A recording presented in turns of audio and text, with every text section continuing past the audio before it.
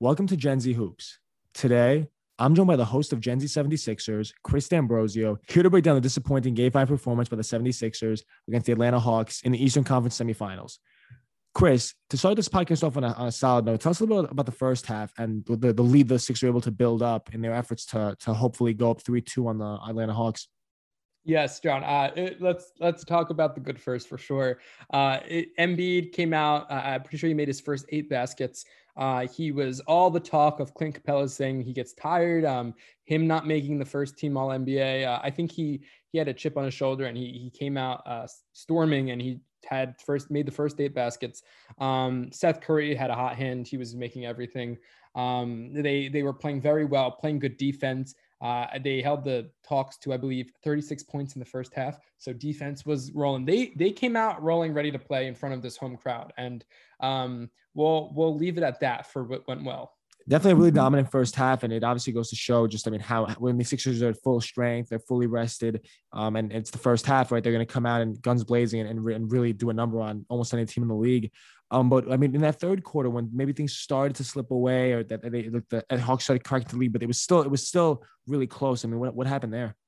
Yeah, after halftime, I wouldn't say they were as dominant, but they were able to trade baskets, and they were still playing pretty well. And then really the fourth quarter is where everything just unraveled. They're overall from like a certain point, the Hawks outscored the Sixers 42-19. And it was just embarrassing. They were losing all their momentum. Trae Young started getting everyone involved. Trae Young had a career high 39. He was cooking in the fourth quarter. And in the second half, the only players to make a field goal were Seth Curry and Joel Embiid. That's an astounding stat. So no other player on the team made a field goal in the second half. And that just can't be the case if you're going to win this. And then they started to just collapse as soon as the bench started getting involved for the Hawks. They were gaining momentum. Gallinari made a few shots. Trae Young was rolling. John Collins hit a couple threes. It was not a good performance. They really collapsed, and their energy was just so low. Tobias Harris, I think he ended up with 4 points for the entire game, and he played like 38 minutes. Ben Simmons was 4 for 14 from the free throw line. That can't be happening.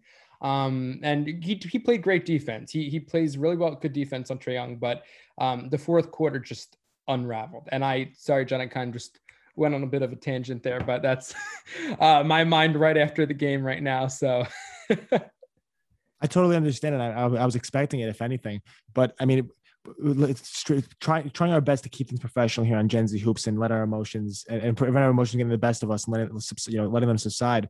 What do you think the Sixers have to do in this? This really do or die game 6, and there's obviously so many implications for it. Yeah, I think right now what people are thinking is like this series is over, like the Sixers are done. I don't think so. I think the Sixers, they go in stomping. I think they've shown that they've basically dominated the series without not including the collapses. They've had control of the series, and they've let the Hawks come back. It's not like the Hawks have been outplaying them.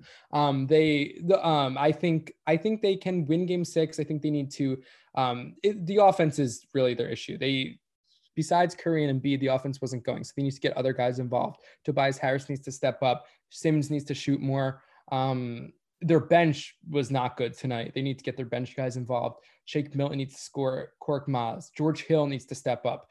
Even just in the locker room. I think Joel Embiid too, his body language needs to be better. Even when he's not feeling up 100%, I think when he's down, the rest of the team's down. And I think even if he's not feeling great, I think even his body language should be better. And I think he's the focal point of that team. So I think there's a lot of adjustments that need to be made. But I think they do have a shot at winning game 6. Obviously, for Doc Rivers' sake, we're hoping they're able to do that. What do you think are some of the implications for them if that ends up not being the case? Because with obviously some of the past few years of whether it's playoff deficiencies or just problems within the team, what do you think would end up happening? I don't know. It's a good question. I think they would have to reevaluate who they want to build their franchise around. And it's right now I could be in the heat of the moment. Joel Embiid and Ben Simmons are both transcendent talents, incredible talents. But so far, we'll see what happens the rest of the series. Maybe they'll they might pull that series out, but they'll have to reevaluate who they want to build their team around. And it still might be Embiid and Simmons, but they'll have to see. And Doc Rivers, I don't think anything will happen with Doc Rivers. It's his first year. I think some of it's him to blame, some of it's the players. It's always that balance, but I don't think anything will happen with him. But yeah, well, hopefully Friday night, after the game Friday night, we won't be having to think about this. So I would really enjoy and relish in the fact of doing a Game 7 preview or a Game 6 recap in a happy way, right? Not in a way that has you. Our listeners can't see your face, but obviously not in the best of spirits. Even though we still bring the energy here on Gen Z Hoops, but obviously, but thinking about things maybe a little bit of a step further. And you mentioned the idea of who do you build this team around? I mean, what direction does this team go in? And it's been a talking point maybe in years past. It's kind of subsided this year because of their success in being the 1 seed. But whether you build through Joel Embiid or Ben Simmons, obviously through the year Joel Embiid had, you probably side with him.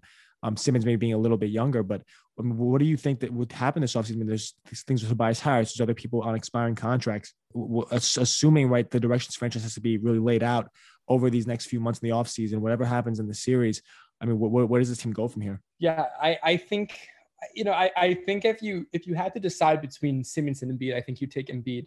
Until I've seen Simmons shoot, and to this point, I'm guilty too. I think, well, he can't shoot, but everything else in the court he does well, and that works in the regular season. But every time in playoffs, it comes to bite them. And I think at this point, he needs to get a jumper, or they might need to look for other options, because it's not getting the job done when the pressure comes in the playoffs. And those are 10 free baskets he missed tonight. So that's 10 points he missed. He also shot only 4 times the entire game, made 2 of them. And I think that's really, really hurting this team. And I think, he does so many other things well on the court, but that's going to bite them. And I think Embiid, I still believe in Embiid. He played really well this most of this game. And he's also not fully healthy either. And he still was able to put up crazy numbers. And Embiid's a transcendent talent. And some of it's mental, and he gets in down moods when, he's either hurt or he's not playing as well, but he's once a generation talent. And I think he definitely is a keeper. And I think you mentioned Tobias Harris, great regular season.